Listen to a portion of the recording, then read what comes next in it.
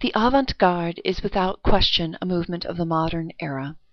Some art historians place post-impressionism in the modern era, and some place it in the Romantic era, but all agree that the avant-garde movement is clearly modern.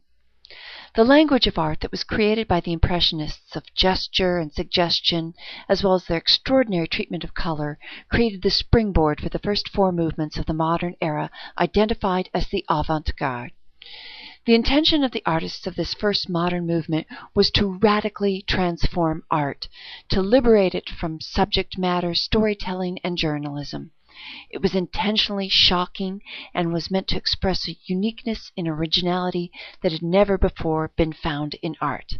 Avant-garde in French really means the advanced guard, and that's what this group of artists intended to be, the advanced guard of the modern era.